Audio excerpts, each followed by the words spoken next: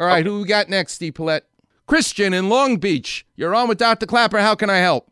Hey, good morning, Dr. Clapper. I sit on a microscope all day. I'm a dental technician. Oh, wow. And so I'm making crown and bridge work, porcelain veneers for broad spectrum of people, athletes and regular people every day. But I feel a pinch sometimes from the left side of my back to the right side of my back. Your lower back? Is there something I can do? It's kind of middle.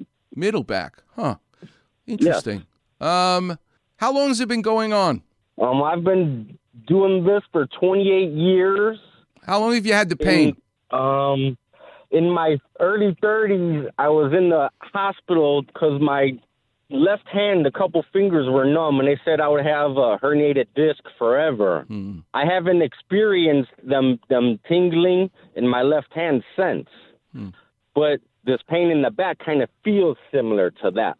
How old are you? 48 now.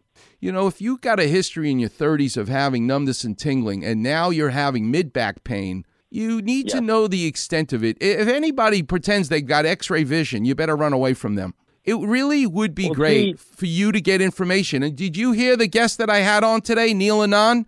That's what you need to do. Yes, I've been listening. Then you need to go see him.